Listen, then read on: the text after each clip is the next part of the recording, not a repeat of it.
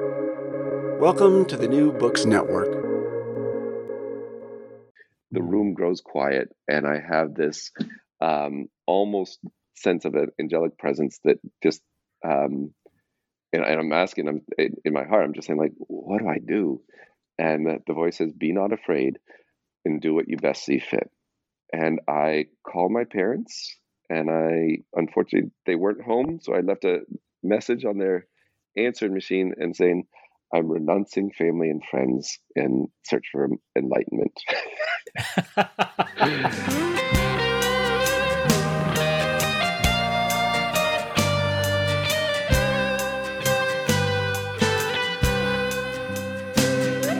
Welcome to Almost Good Catholics, our modest theology and apologetics podcast. I'm your host, Chris Odinius. I get to ask interesting people who've thought a lot about the big questions to share their conclusions. Talk about what we know, how we know it, why we think we know it. And hopefully, through this kind of dialogue and back and forth, we will all come closer to the truth and have a really good time doing it.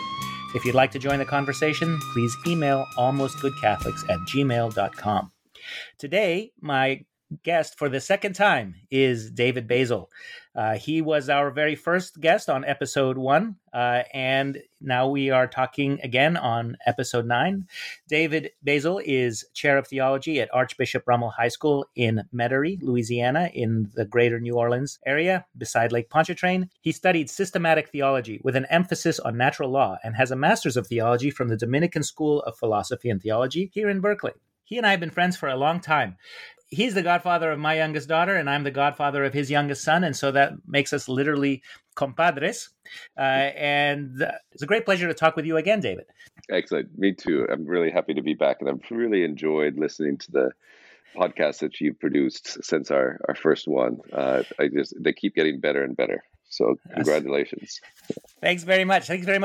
Tomorrow it will have been 7 weeks, and hundreds of people all over the world have listened to our rambling conversations. And there's a map I can look at on the app that shows like all the different countries where people are listening. And so it's a real miracle of technology. You and I prattling along has been heard in India and Japan and Ireland and Brazil and Azerbaijan and even Vatican City. One person has done, yeah. So I hope we're not in trouble. But it's a great delight. And I remember 10 years ago, when I was first a graduate student of history, how much effort I would put into giving a little conference paper. And I would pack my clothes and take a plane and get a hotel room and go to a conference room. And I give my paper, and there'd be like 10 people in there. And 3 of them were on the panel with me, so they really had to listen. And it was so much effort. And this is so effortless. I'm sitting in my house, you're sitting in your house. It's just an hour we took on a Saturday morning to chat. And then the listeners also, they're driving their cars or walking their dogs or doing some gardening, and they can listen for 5 minutes, or they can listen for the whole thing, or they can jump to the next episode or a different podcast, and nobody gets their feelings hurt. Like if you got up and left in the middle of a conference paper to go listen to a different conference paper, I would be like, wait, I have more slides. But this is very liberating. Yeah, it's the wonders of technology. Perhaps the one downside would be, which we might see or might not see, is the lack of kind of preparation I've put into this. Well, I wanted to say one more thing. I forgot what it was. Oh, yes. So 10 years ago, when I was a graduate student, I was sharing an office with a young woman who was a historian of Britain. And she told us that our word gossip, do you know this? Have I told you this already? I have heard this. Yeah, but go ahead. Okay. Yeah, gossip is from God siblings. So gossip was not a verb in the Middle Ages. It was a person. So you're gossip. I'm meeting with my gossips, and those are your God siblings. So I think of our, the bond, at least in medieval England, between, and I hope today, between our children, that they should be as close as gossips. So that's my etymology for the day. How interesting. Yeah. Last week, I talked to my old friend, Joseph Nagel, and my old teacher, Heather Skinner, about Catholic school at the elementary level. And you and I talked about secondary school and high school. And Right. Joseph, in his introduction, said that he loves good food and bad dad jokes. And I totally failed to ask him for his favorite dad joke, because he was my guest. I was already thinking of my questions. And so I resolved that I should ask every guest if they have a favorite joke. So, Mr. David Basil, tell us a joke. Well, given the topic today about Buddhism and my history in it, let's. What did the Zen master say to the hot dog vendor? What did he say? Make me one with everything. Thank you. Excellent. So, I want to ask you about your life, your many years as a Buddhist and in the Zen Buddhist monastery. But today is Saturday, the 12th of March. Is the second Saturday of Lent. You live in New Orleans. How is Mardi Gras? How is Lent? You really don't understand how to feast without fasting. And I think that in our culture, we don't really fast enough. We don't really understand fasting enough. And I never really understood fasting enough. But within the context of the Lenten season, that's really kind of Catholic culture that is an anomaly here in the United States. The Mardi Gras feasts really prepared you for that fast. You just can't wait for Lent to come. It is, it's nothing what I thought it was when I was growing up. And when I was in high school and I started hearing about New Orleans and Mardi Gras, I just thought it was this complete debauchery, which I was hopeful and excited to be able to attend. But now, it's actually quite a community building and family oriented event. There is, of course, a variety of things that you can do on Bourbon Street. But apart from that, and it's really kind of restricted to that, the vast majority of it is just everyone going out and gathering on the streets and celebrating together, meeting new people. Everyone's hosting Mardi Gras parties. You can't even find a person to repair your air conditioner or your heater on Mardi Gras Day itself.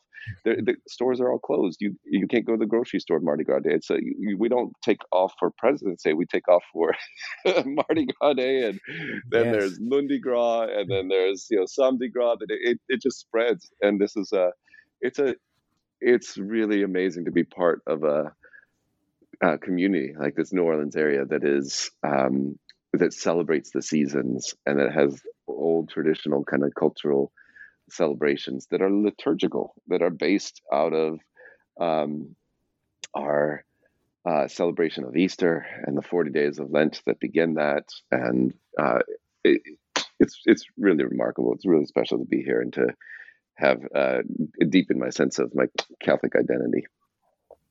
That is so beautiful, and may it remain that way forever. Yeah, that doesn't join the rest of the world where everything's open on Sundays and everything else. So, fantastic. So, how are you observing Lent? Oh, I am doing a couple things. Praying more and really giving more time in the morning for Lectio Divina with the daily readings. So just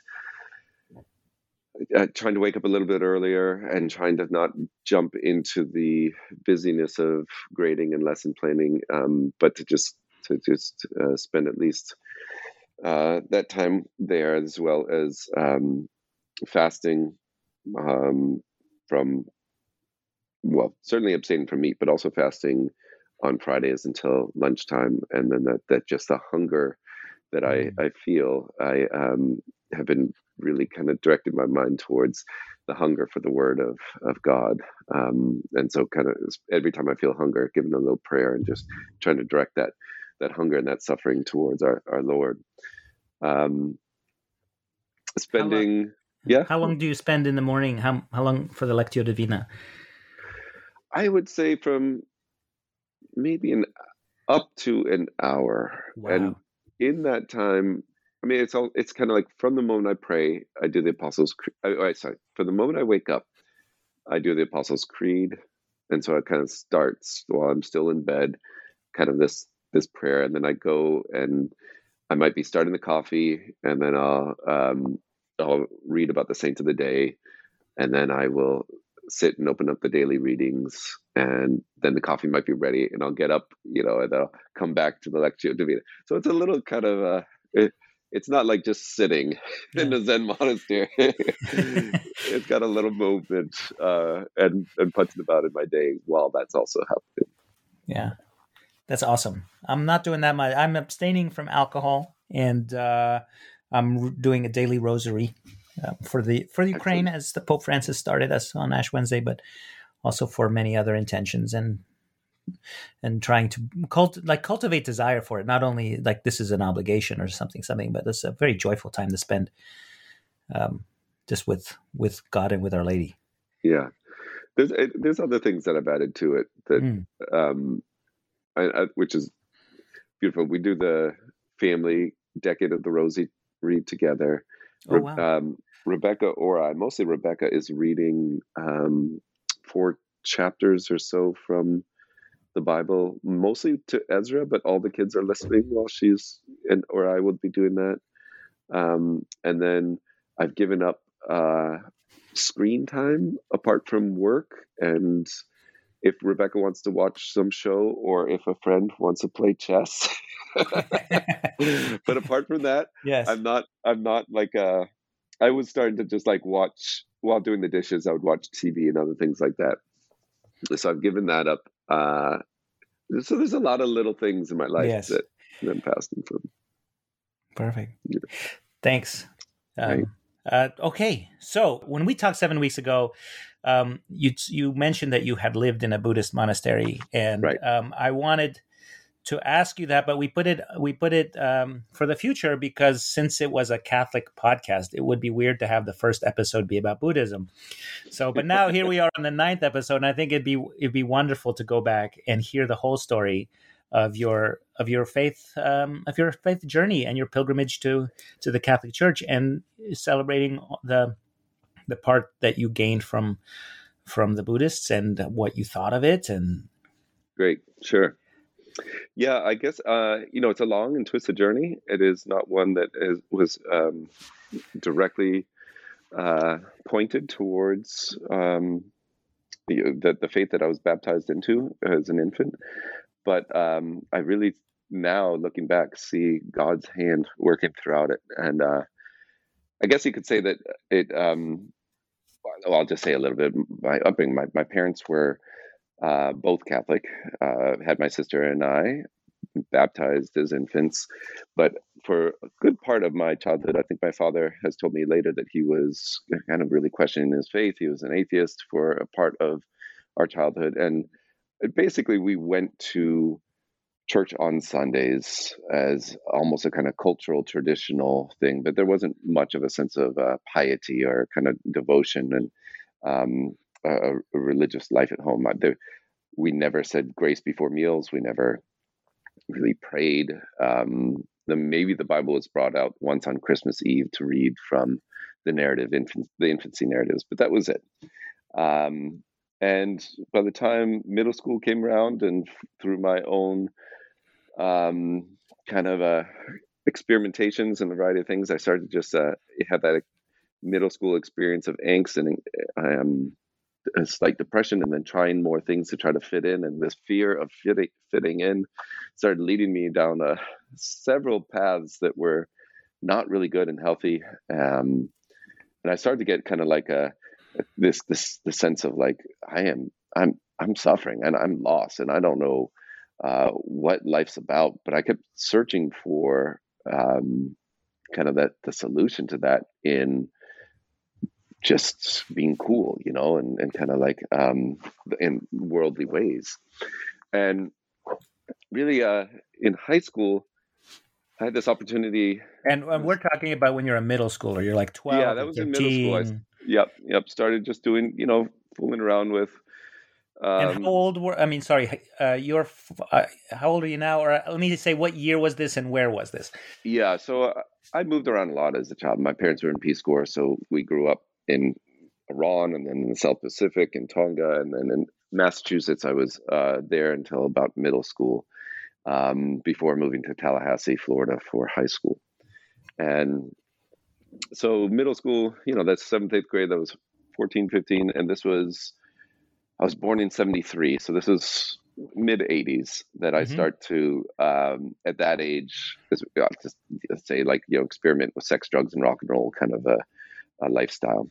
And which really led me straight into deeper misery and questioning of what life was all about. But it was in high school as a sophomore, I was selected to be able to go through the State Department to past the Iron Curtain. So this will date me. So right, you know better than me the exact dates of things, but the Berlin Wall starts to fall, what, in 88, 89 or something? 89, I think in October or November of 89.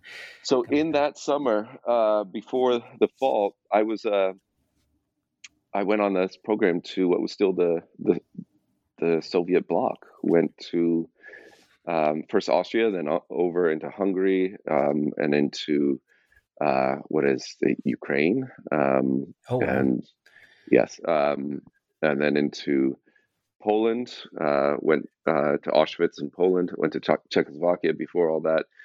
Through East Germany, and then into West Germany. So it was led by the State Department. It had a real kind of a purpose and intent behind it all, an educational component.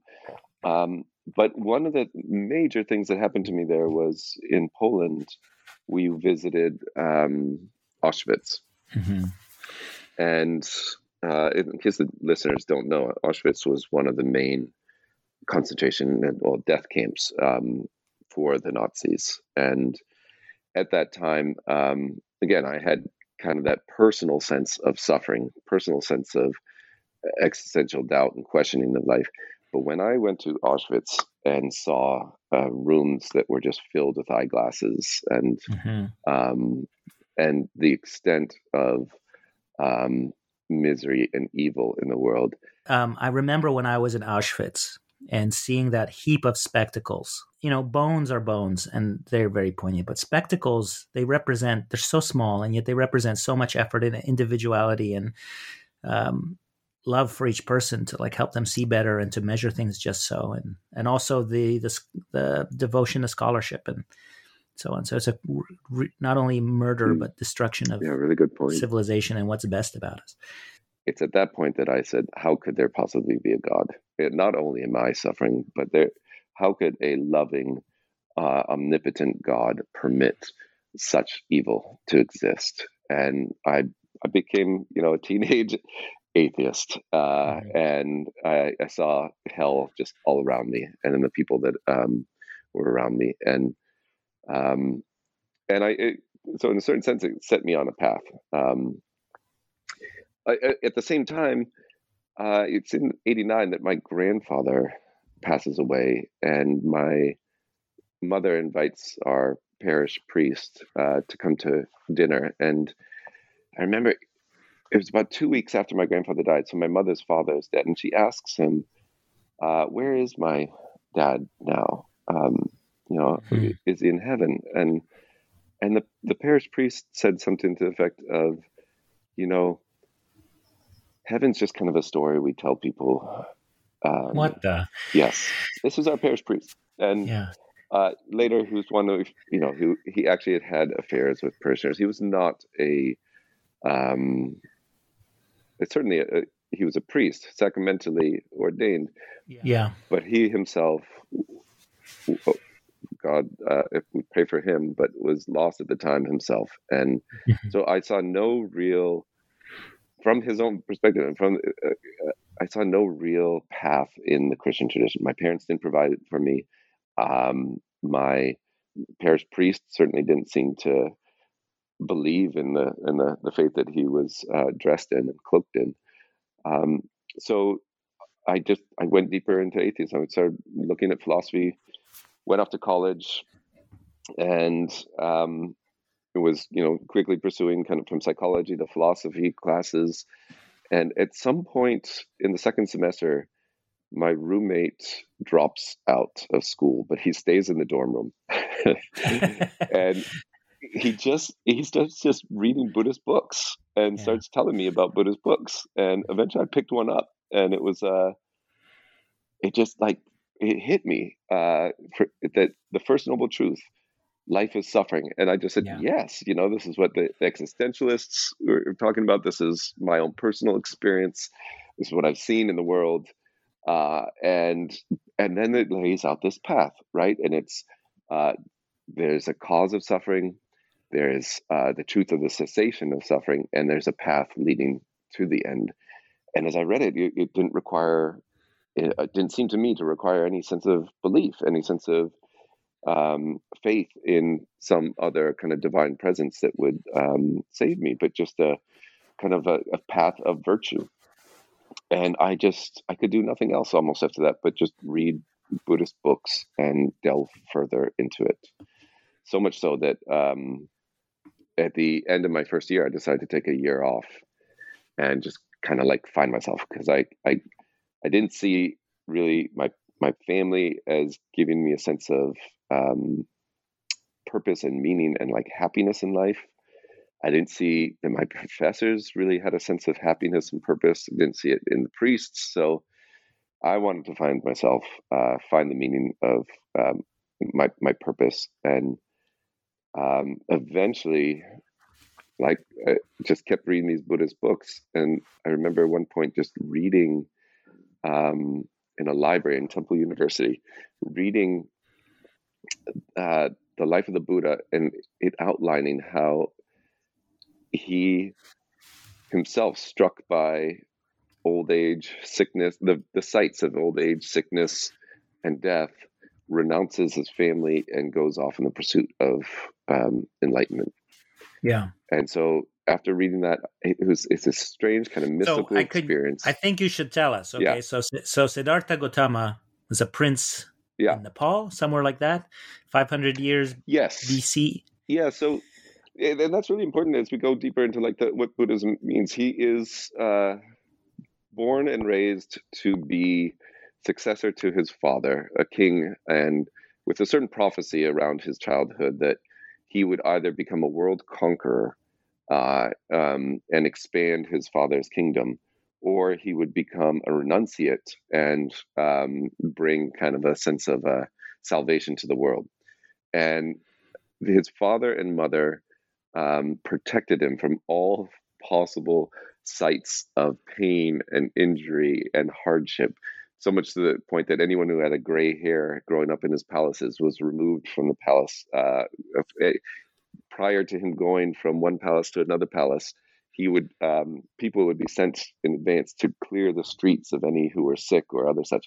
And so he led a life extremely protected, almost kind of what we could say, like, helicopter parenting. Yes, I was going to make a joke, and then I thought I shouldn't. Yes, I know some parents like this. Yes, yeah, exactly. And so in many ways, it's his life story is allegorical. And so he's given everything. He's given tutors and athletic training, and at a certain point, after an evening of hedonistic indulgence with a series of he wakes up around midnight or 2 a.m, and there's all these naked bodies around him, and he kind of just has a sense of disgust about it, and he escapes through the palace walls with his chariot drivers, and he encounters with the first great sight, according to the tradition. He encounters an old man, and he asks the chariot driver, like, "What is this? Who is this?" And the chariot driver says, "This is old age, and this will befall everybody." And it kind of starts to waken him up, starts to have him question everything that he's received and the kind of conventional truths that he's been told. Second night, he goes, sneaks out again, and he sees sickness, and at the same question, "What is this?" And same response, that this happens to all. And the third night, he sees old age. And on the fourth night, he sees a funeral procession and a widow just in lamentations and desperation. And at that night, after seeing that, I'm sorry, there's one more sight. He sees as well on the fourth night a renunciate, a monk, someone who has given up the world in order to find the meaning of life. And it's at that point he returns home, and the story is that he looks upon his wife and his young child. He has a young boy. Interestingly enough, the name of his young boy, he names his young boy Fetter. A fetter is like a chain, a ball and chain that holds you back, right? So he has given his name of his child a fetter, and he looks upon his wife and his young child in bed, and he renounces family, he renounces his future, and goes in search of enlightenment. Yeah. And it's at that point I'm reading the story at Temple University. I'm at the age of 20 years old, and I had this mystical experience.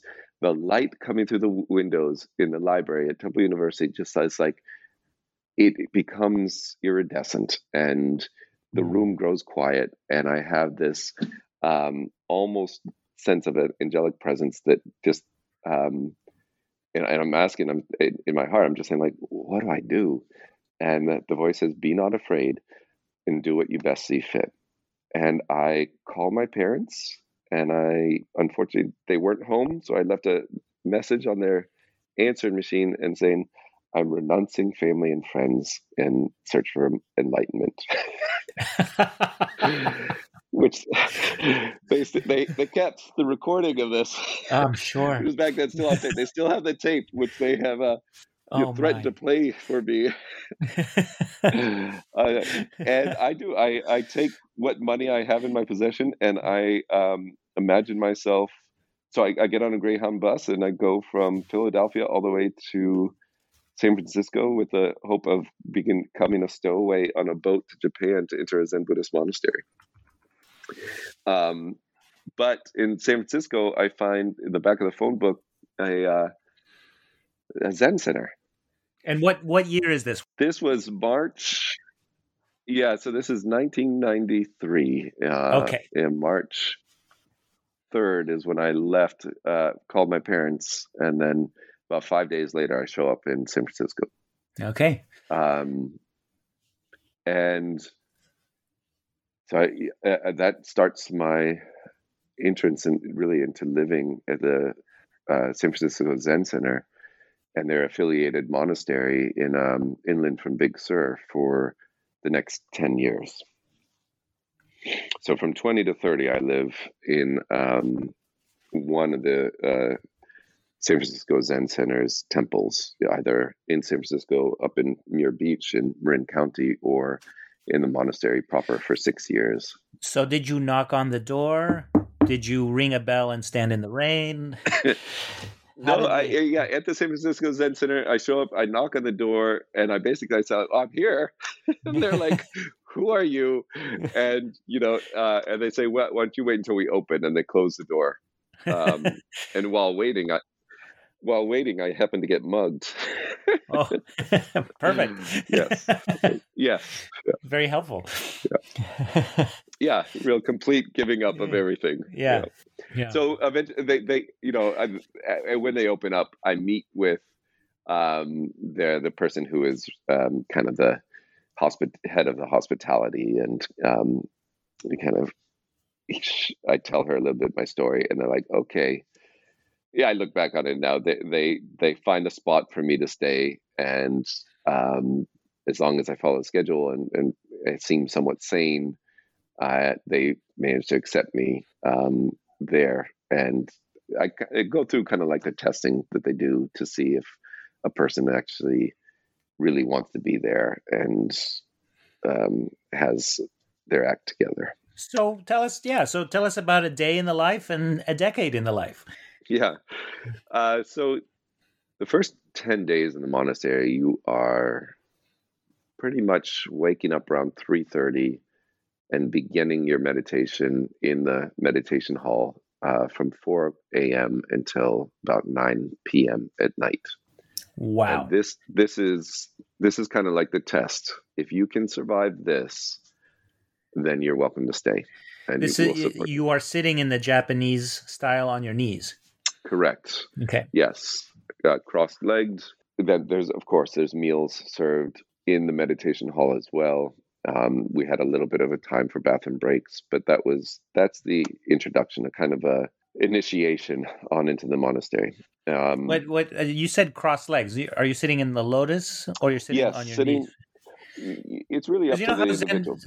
Oh, okay. So some people are sitting like someone in a samurai movie with Yes. bent knees, and some people are sitting like the image of the Buddha in some Indian painting with a full lotus.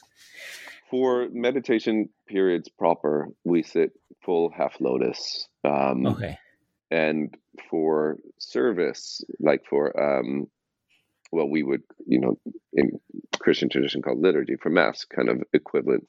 For services, we would sit in that samurai position. Okay. And then if someone has knee issues, of course, they choose whatever, or a chair if they desire. Okay, so it probably hurts like crazy your first couple of days. In fact, I over the first year, I tear my meniscus just from sitting. Wow. So it was excruciatingly painful. It's something that one should gradually enter into, but I think I kind of take things to an extreme. So I just jumped right in and thought, this is what I'm supposed to do. I'm going to do it. Yeah. Yeah. So the winter time, the Zen monastery is closed for public, and there are 2 90-day intensive retreats, and with a schedule basically waking up at 3:30, going to bed about 9:30, with through most of the time until noon in meditation or lecture or class, work for a few hours, and then return back to meditation study hall for the evening. And that's for about 180 days of the year. And in the summertime, the monastery kind of flips over into being a retreat center, and has a natural hot spring, so it's a resort retreat center. And really, then the schedule is much more focused on work and service. What's the name of the monastery? Tassajara Zen Mountain Center. Tassajara, and you can go there this summer, right? Anybody can sign up on their website and go join and eat a simple meal of lentils and meditate and pray and chant and so on. Yeah. No, they're actually the food is incredible. It's vegetarian gourmet cooking for the guests throughout the summer. This is much more than just lentils. Yeah. For the monks, lentils. Yeah. For the guests who come and pay the hundreds of dollars per night, they get exquisite fare. Yes. Yeah. Someone once said that the Zen Center is a food cult with Buddhist overtones. Yeah. There's asceticism I can get behind. Yeah. So we're talking about my spiritual journey, and it's interesting. Like throughout that time, the 10 years of my life at the Zen Center, I never felt like I'd given up being Catholic. I mean, objectively, I'm bowing down to the Buddha. I'm offering incense to the Buddha. Mm-hmm. I'm chanting kind of like weird Buddhist phrases, but in my heart, I never actually felt like I had given up being Catholic, and would often have conversations with the Buddhist monks about Christianity and Buddhism. And one of the amazing things that happened to me there was a man, Brother David Stondal-Rost. He is a Trappist monk who is a hermit, has been a hermit for a while, but he had himself been at the Zen Center as a Trappist, granted permission. This is during the time of Thomas Merton and other things like that. He had granted permission to go to the Zen Center and participate with the Zen monks when the founder, the Zen master from Japan, Suzuki Roshi, was there. So we have so this man continued to visit the Zen Center, and he would meet with the students. He would hold talks. He would hold discussions, dialogues, like between the abbot, the Zen Buddhist abbot, and him on the kind of a interfaith dialogue between Zen and Christianity. And it was the first time in my life that I met who I would regard as like a Christian one. And of course, my parents are Christian. They're objective. And the priest that I knew growing up was Christian. But here was a man who lived his faith. Here was a man who his eyes just sparkled with the joy of Christ. And he and I would go and I would meet with him, and I would have these one-on-one conversations. And And he blessed me, and it was like I broke down in tears when he like he just used his thumb and put the sign of the cross on my forehead and blessed me. And it was from that point on that I felt like Christ started to call to me, and I started to read the Bible in the Zen Buddhist monastery. I spent my time reading the Bible and reading the gospel. And at some point during all of this, the Zen Center really starts encouraging me to get back in touch with my parents. Within the first year, they're like, "Come on, you gotta. Your parents are concerned about you." The Zen practice is not about, cutting off your relationships with your parents. Talk to them. It's about growing your heart. And they were so good. They were patient with me, understanding, but they were adamant and encouraging that I get back in touch with my family. And so I did. I would then take some vacations and go back home. And I remember going to Mass with my family, and I couldn't believe it. It made sense. Wow. I could see the whole liturgy as the drama, the spiritual journey. And I interpret it with my Buddhist kind of eyes at this point. But I started to my heart started to open to the faith and to see what was being done in the faith. So yeah, after 6 years in the monastery, I meet a woman. And because during the summer, women and men practice together in Buddhism in America.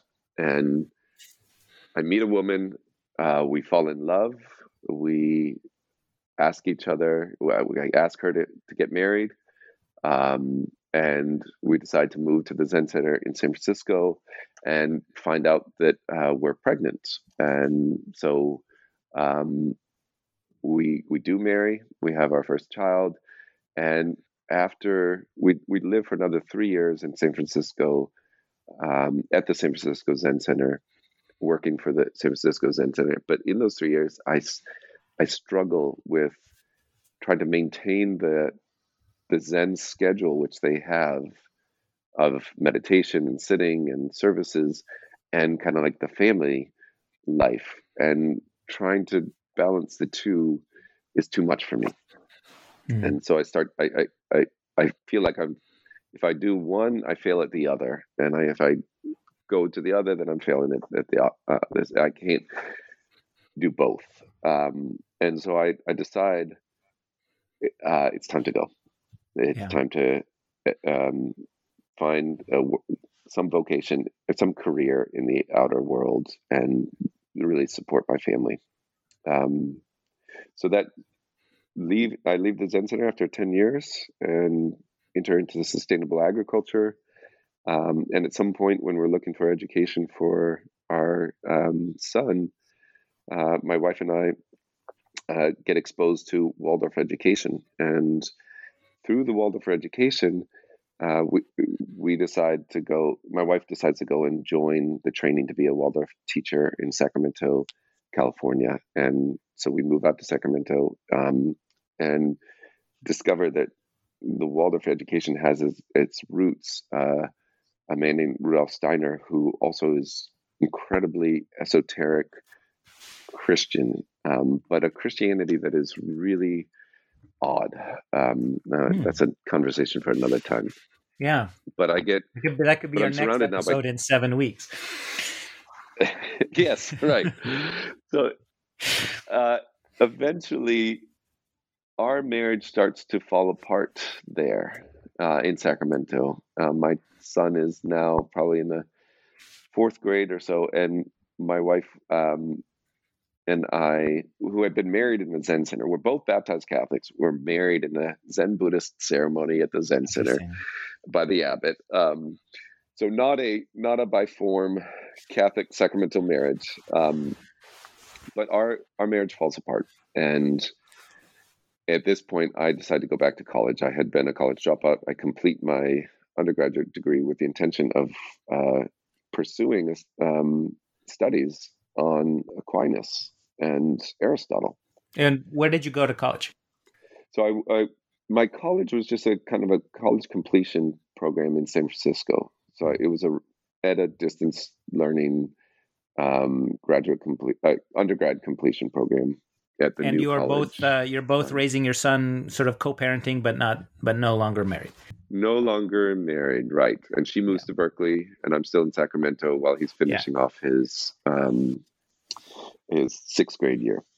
And then I entered grad school at the Dominican School of Philosophy and Theology, and really just to study Aquinas and Aristotle, with no thought at all of Catholicism. That's interesting. Yes. Little did I know, right? Yeah. God had kind of led me with this there, and I even remember meeting my faculty advisor, who was a Dominican priest, and telling him, like, I'm not really into Catholicism, and I list a variety of reasons of why, and he's just, okay, welcome. And all my professors are Dominican priests. All my professors are incredibly wise and understanding of the tradition, and this is the first time that I've encountered really the Western tradition, but especially an intellectual and contemplative and spiritual and deeply religious and faithful Christians. And I discovered that Christianity was nothing that I thought it was growing up, or just what I thought it was as I interpreted it through my Buddhist lens while reading the Bible on my own.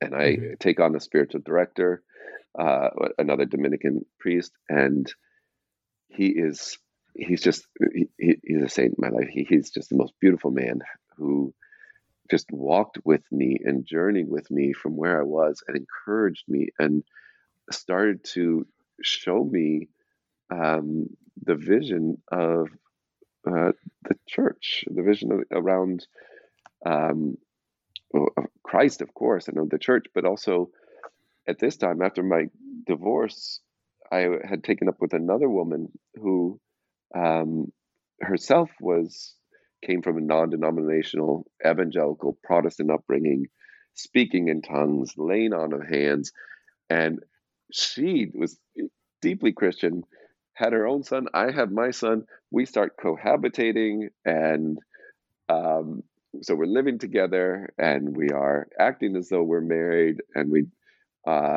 and she's introducing me to like kind of side of Christianity I'd never experienced before, which is like personal prayer and spontaneous and from the heart, kind of like a prayer life. And now I'm meeting at this Catholic school, and my spiritual director, who's the president of the Dominican school, he's telling me the vision around sexuality and sex and marriage, and I couldn't believe it.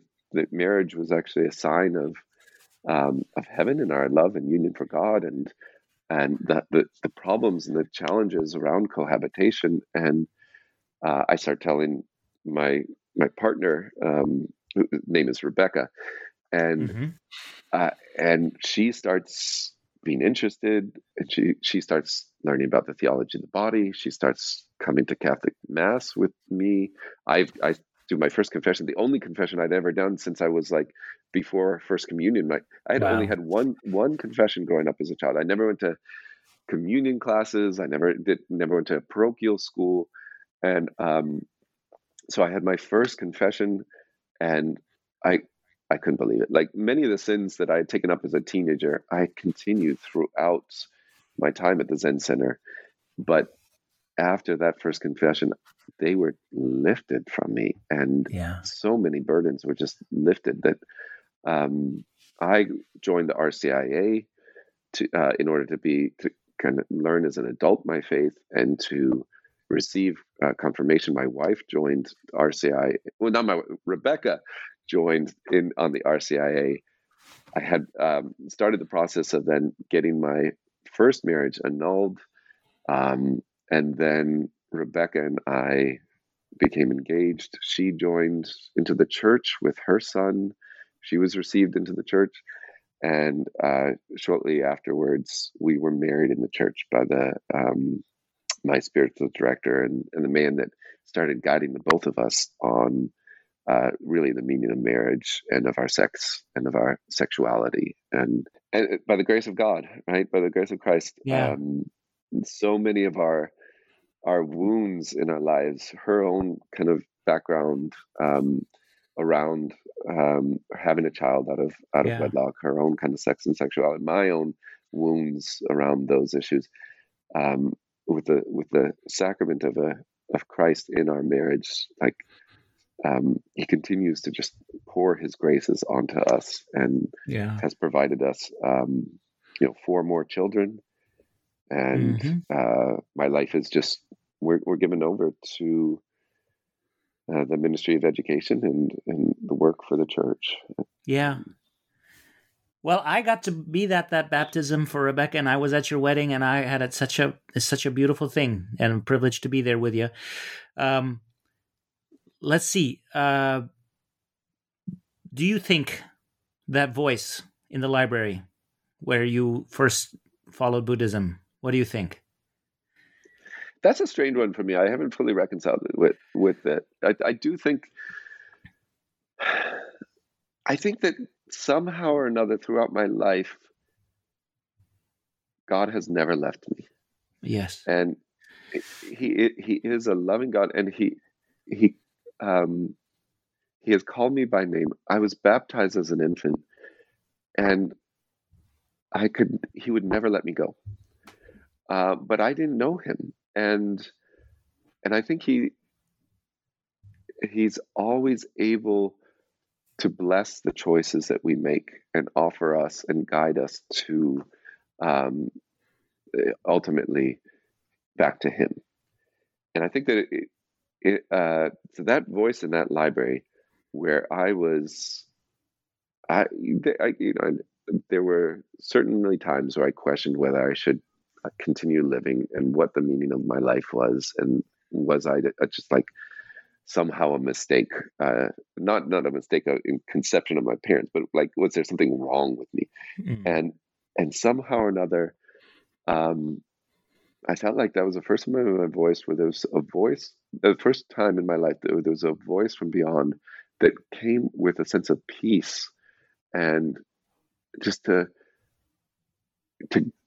leave the world as I knew it, to find something else.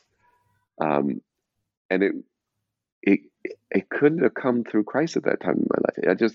I wouldn't have accepted him. I don't know how I could have, maybe, but like,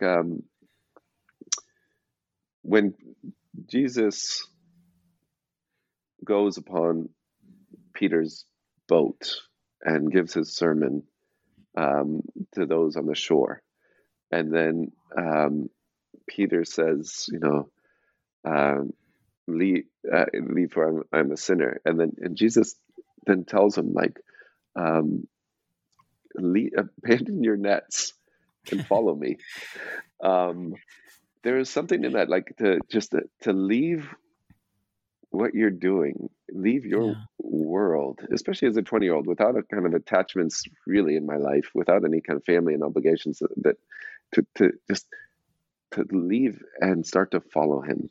And so I don't really know, like, I do feel like it was an angelic voice, and it did have some of the words that are so common in scripture, like, be not afraid, go and follow what you best see fit. It's you're a real prodigal son. It's a really beautiful arc and meandering path home. So I love Buddhism. When I was in probably about the same age as you, I spent many happy Thursday evenings at the Berkeley Buddhist Monastery, which is a Chan Buddhist monastery across the street from my high school and down the street from Cal. And one of the one of the monks there used to say, like, oh, we're like the Catholics of Buddhism, because they had all these, statues and gold things and incense and dragons and beautiful thing. And I just love going there and just sitting quietly and hearing the traffic in the distance and smelling the incense and being still. And all of those things, the stillness and the peace that I would then carry with me afterwards, that's not unique to Buddhism, of course. I think, you will find that in many faith traditions, certainly in sitting quietly in a church or adoring the Eucharist, that sort of thing. But, the problem for me with being a Buddhist was that there really wasn't a God in it. And it was more renunciation than returning to a something, let alone a someone. Yeah. And I feel like I don't think the first noble truth that all life is suffering is true. It's not that, like, oh, there are uncomfortable things here and there, because the premise is that your attachment to the things you love will only lead you to suffer when they are taken Right. from you. A parent, a child, a friend, a spouse. Every beautiful sunset is about to end. All of those things, to me, like, that doesn't bother me that they'll soon be gone. And I think their transience makes them more precious. And what's more is, like, everything I love for me has an eternity to it. Every time, like this morning when I picked up my child and carried her from her bunk bed to the breakfast, because that's our morning thing. Like, okay, so soon she'll be too big for that. But that doesn't mean that this moment is not eternal and that it won't stay with me and beyond me forever. So I don't see that first noble truth as being true. Yeah. So I think that there's a subtlety to Buddhism, which is very hard to just understand without those kinds of years and years of practice. But yeah. In fact, I would say that the translation "life is suffering" is a poor translation. And no, I'm not a Sanskrit Pali scholar, but I think it's more accurate to say dissatisfying. And again, in that original statement of the Buddha, it's like all conditioned things are dissatisfying. All right, so what about the unconditional? God is not really brought up in Buddhism, but Buddha does give hint to it. He says there is the unborn, there is the unconditioned, there is the undying. But he said, I'm not here to talk about that. I'm here just to talk about suffering, its cause, its cessation. So I think that.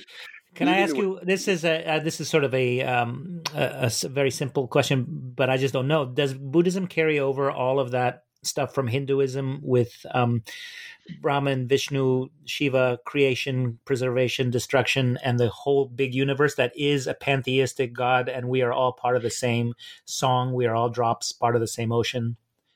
Yeah, that's exactly what the Buddha tries to argue against in many ways. So okay. He grows up in a Hindu culture, and he is Hindu, and then when he has his night of enlightenment, the main insight that he has is that the very core of the Hindu tradition is not true. So we have to step back. I think what you bring up is very accurate.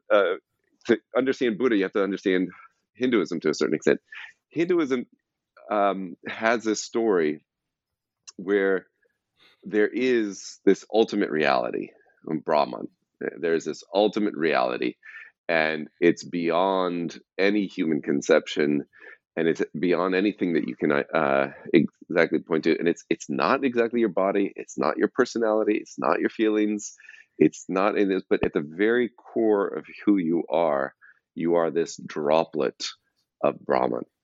You are a droplet that seems to be separated from the ocean, which is the divine, which is ultimate reality. And so that droplet within you, your very inner essence, is Atman, they say, Atman. And the realization in Hinduism is that Atman is Brahman. Atman is just a droplet of ultimate reality. So in a certain way, everything and everyone is ultimate reality. I am God in Hinduism. Yeah. And that is so when Buddha And has that, to his. me, that translates very nicely into Christianity, where I am a creature and I have the spark of divinity within my soul of souls. Yeah, this is actually what I think is very. I think it's actually really opposed to Christianity. I think you're right. We have this like we're made in His image and likeness, so we reflect that spark of divinity within us. But they're not saying like we are a creature, that the fact that you feel like you're a creature and separated is a fundamental illusion. You are actually God Himself, Uh-huh. Yeah, and that that's not Christian. that's not, we are not the creator. Yes. And, of course, it's, someone who is actually a great student of Hinduism could tell me I'm wrong in my understanding of it. But that's what I basically grasped from Hinduism. And Buddha says when he spent that night, those 7 nights just sitting to meditate, he could not find this Atman in him. Mm-hmm. And so his main teaching is Anatman, that there is no essence of who we are that is one part of God, or only under the illusion of separation. So the Buddhist teaching is there is no self, there is no Atman, there is no droplet of God within us. And that I think we would agree with. We're not a droplet of God. We are a creatures made in His image and likeness. Yeah. Now, of course, our very being. Anyway, so if you're a Buddhist and you achieve enlightenment and all of your illusions fall away, what remains? That's where I would have problems now, right? So Buddhism. So this sense of like suffering is this attachment to the conditioned world that's going to be able to provide us full satisfaction. And I think Christians would agree that the world, the conditioned things, creatures cannot give us all that we're looking for. Yeah. And that only God can give us that. Yeah. And so that's that first noble truth, that life is suffering. Well, life is the attachment to thinking that this world is going to satisfy me is going to be suffering. Yeah. Yeah. And so that's where I think Buddha's right on. But his metaphysics about what a person is then is where I think he starts to go off, because then it takes on like there's no Atman, there's no droplet of I'm not just a droplet of God. There's no permanently existing unconditioned part of me. He says who we are is just kind of like these 5 collection of properties, like physical matter, feelings, mental kind of states, and consciousness just come together, and that there's no thinker beyond the thoughts. There's no soul that is holding all these together. There's no substance. It's just all these kind of accidents that are happening to come together. And that's so I think the metaphysics of Buddhism is a reaction in some ways to Hinduism, and then you have right, there's no one actually there. Yeah. So the enlightened state is like this incredible presence, free of all attachment to oneself and one's suffering, and just being totally present with what is arising and recognizing one's connections to it all. But there's no one who really is there to love, or there's no God who loves me. Yeah, that's really hard. It's sort of an evaporation. Yeah, and yeah. It's so I mean, and maybe because I'm just a creature of attachment and illusion and delusion, but that doesn't resonate with what I understand to be my soul, which is a loving and real and individual and yet collective part of a fabric made by a grand weaver with a capital W, with attachments to people I love and so on. And so interesting. Yeah, and it's not. So I think that Christianity, at least the Catholic tradition, has taken on like the metaphysics that a person is a body soul composite. They come together. There's a distinction between the soul and the body, but the person is the two, and so these kind of accidents of height and weight and my particular relationships, those are there and held by the substance of the soul. This may get a little and also the body is on its way out from the moment we are dying from the moment we're born. We're state of decay. You should just look at my knees and my ankles, and like my youth is fleeting and my hair is vanishing and my teeth are yellow. Your wisdom is going, Chris. Yes. Yeah. And your love is expanding. So, yeah. Right. But we're not. So in a certain sense, Christianity recognizes that, and that our soul will persist afterwards, and it's immortal. But we're not exactly complete when we die. If by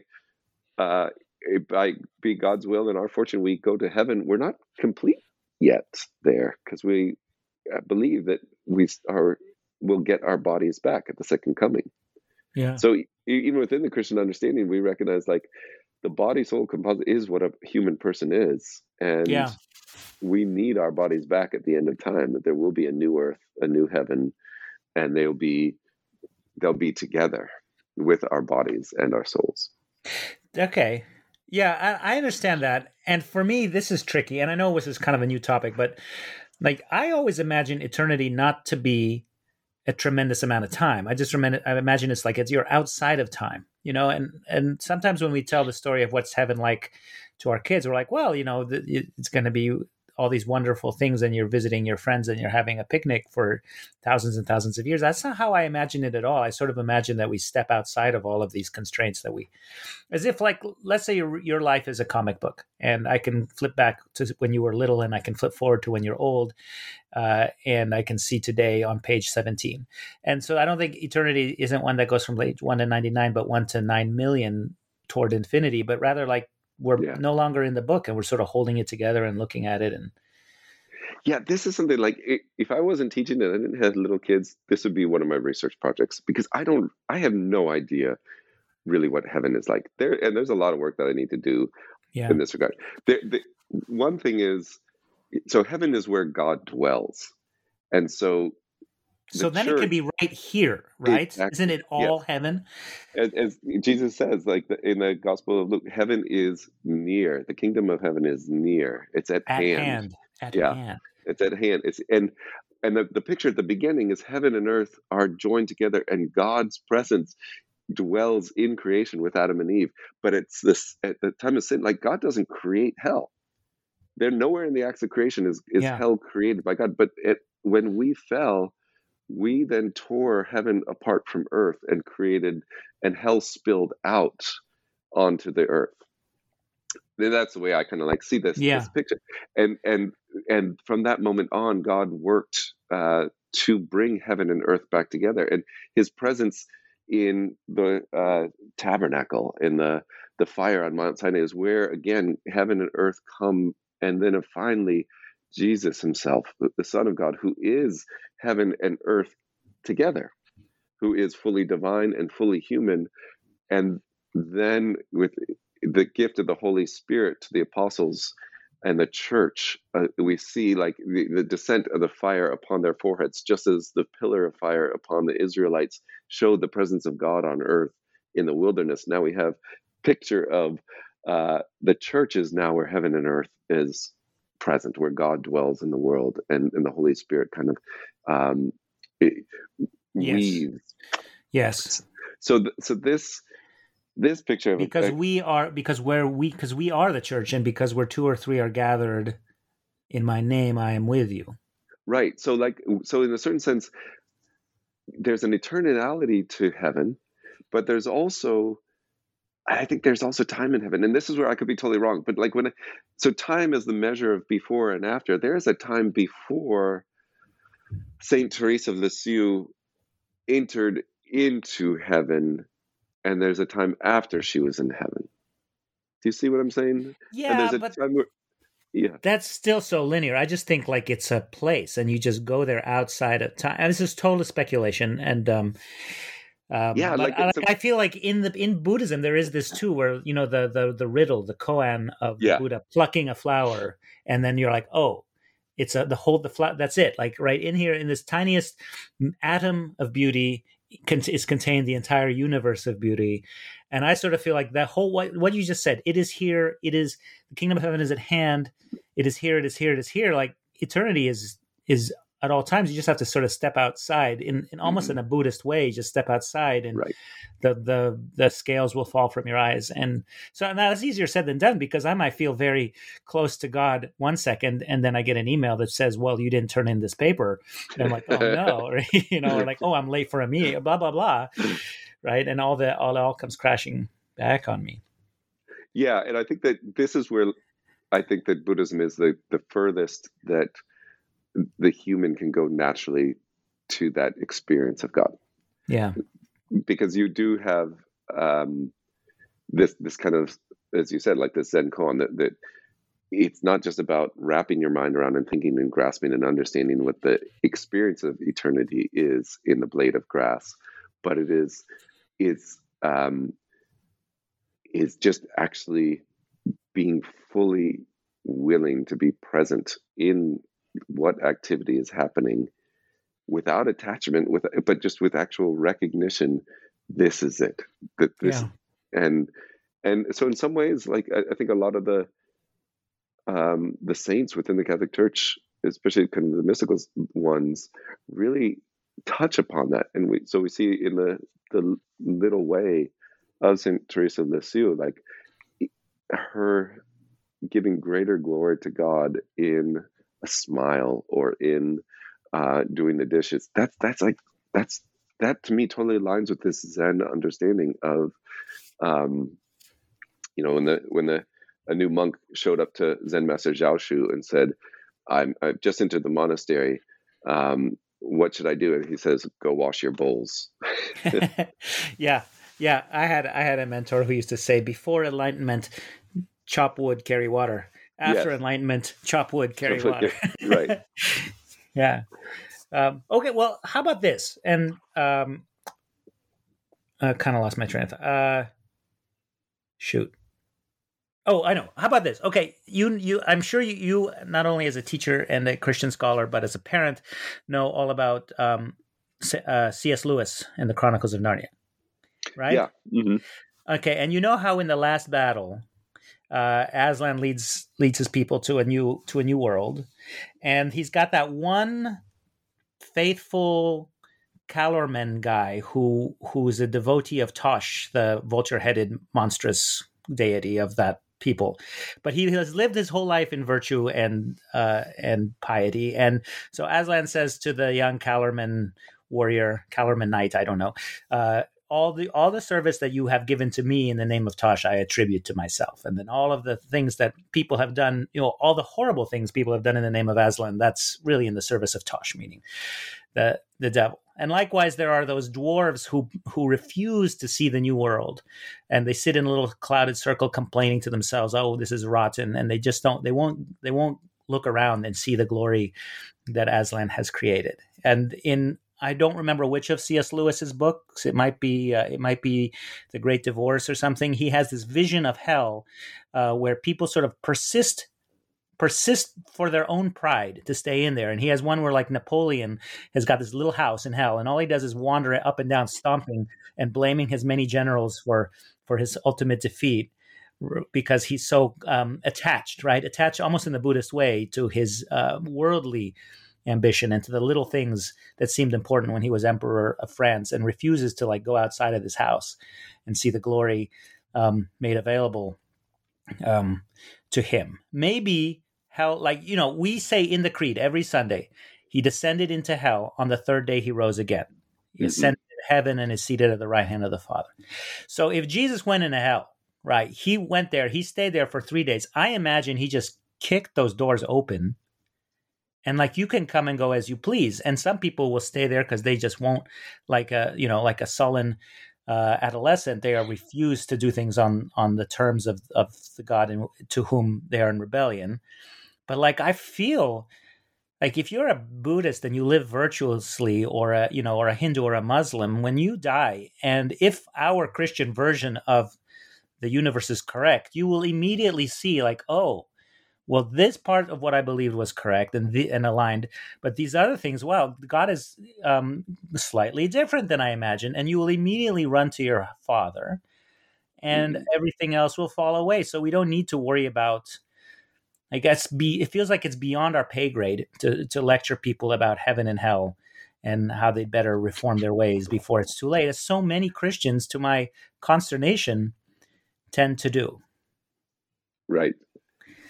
Yeah, and in a lot of ways, like I think that the church teaches that those who are who the gospel has not been proclaimed to can still be saved.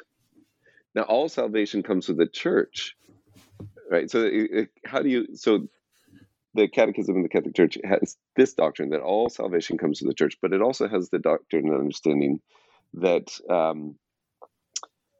those who are ignorant of the gospel of Christ but seek the truth and do the will of God in accordance with his understanding of it can be saved.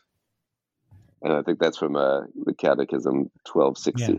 Those who are ignorant of the gospel of Christ. So, so many people who have not received the gospel. And I don't know, maybe I would be projecting too much into what the Catechism is actually saying, but certainly that would apply then to people who have not been evangelized, right? Who, like the Buddha himself, who, to the best of his very ability, lived a virtuous life, tried to seek the good, tried to seek the truth, and lived 500 years before Christ and never encountered any of the kind of Abrahamic tradition. It's possible that he could be saved. But also, I think when we're talking about those who are ignorant of the gospel of Christ, when I think about my own life and my story, like, did I really know the gospel of Christ? Excellent example. I was baptized. I went to Mass, but I was not catechized. And I think there's so many like me, right? Who have not really had the gospel well proclaimed and reject it because of what they think it is. Yeah. And yet, I was clearly seeking. I wanted the truth. I wanted purpose. I wanted meaning. And I just had for my own sin, so I can't be totally blameless in this, for my own sin, for my own fault, as well as from the poverty of the proclamation of the gospel to me. I did not see it in the church, and I had to go. And I think that we also believe our conscience is the word of God. So those who are following their conscience are actually following Christ, yet not recognizing or aware that that's what they're doing. Yeah, with that, it all falls into place for me. Like, then I see the fundamental justice of the universe, and it doesn't become a fickle or, what's the word? Like, contingent on just the right circumstances or bad circumstances, or you had a good priest or a bad priest. Like, it's better than that. It's better than that. I mean, I just think of the way I would treat my own kids. Yeah, and exactly. I have to believe God would treat us. Yeah, we have a good and loving Father. Yeah. And he's not a reflection of us as fathers, because I am but he is the perfection of that, of what you just spoke. Like, he is the perfection of the way a father would love his children, even when they do things out of ignorance or even out of obstinance. Yeah. I think that's a perfect place to leave it. Thank you so much, David, for talking with me this fine, beautiful day. And would you pray for our listeners and their families and the Ukraine and the world? Certainly. In the name of the Father, and the Son, and the Holy Spirit. Amen. Lord, Heavenly Father, I give you thanks this day for each and every one of our listeners, for Chris and for his family. I ask that you bless him, bless his family, bless our listeners.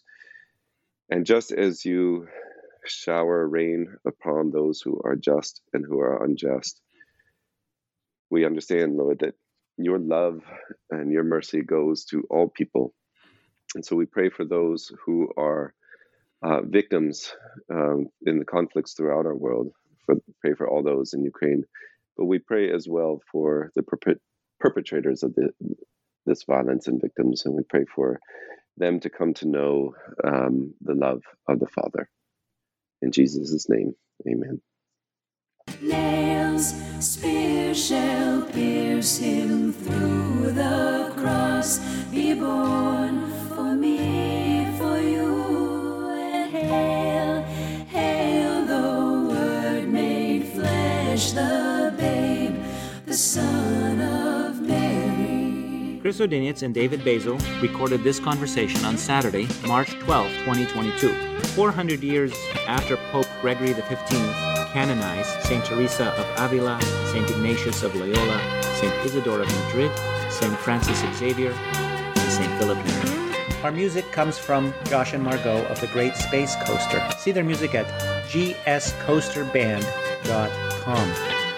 Our logo, the image of the dog, comes from a stained glass window from the monastery of Santo Domingo de Silos in Burgos, Spain, and is taken with the kind permission of the Dominican Friars of England, Scotland, and Wales from english.op.org.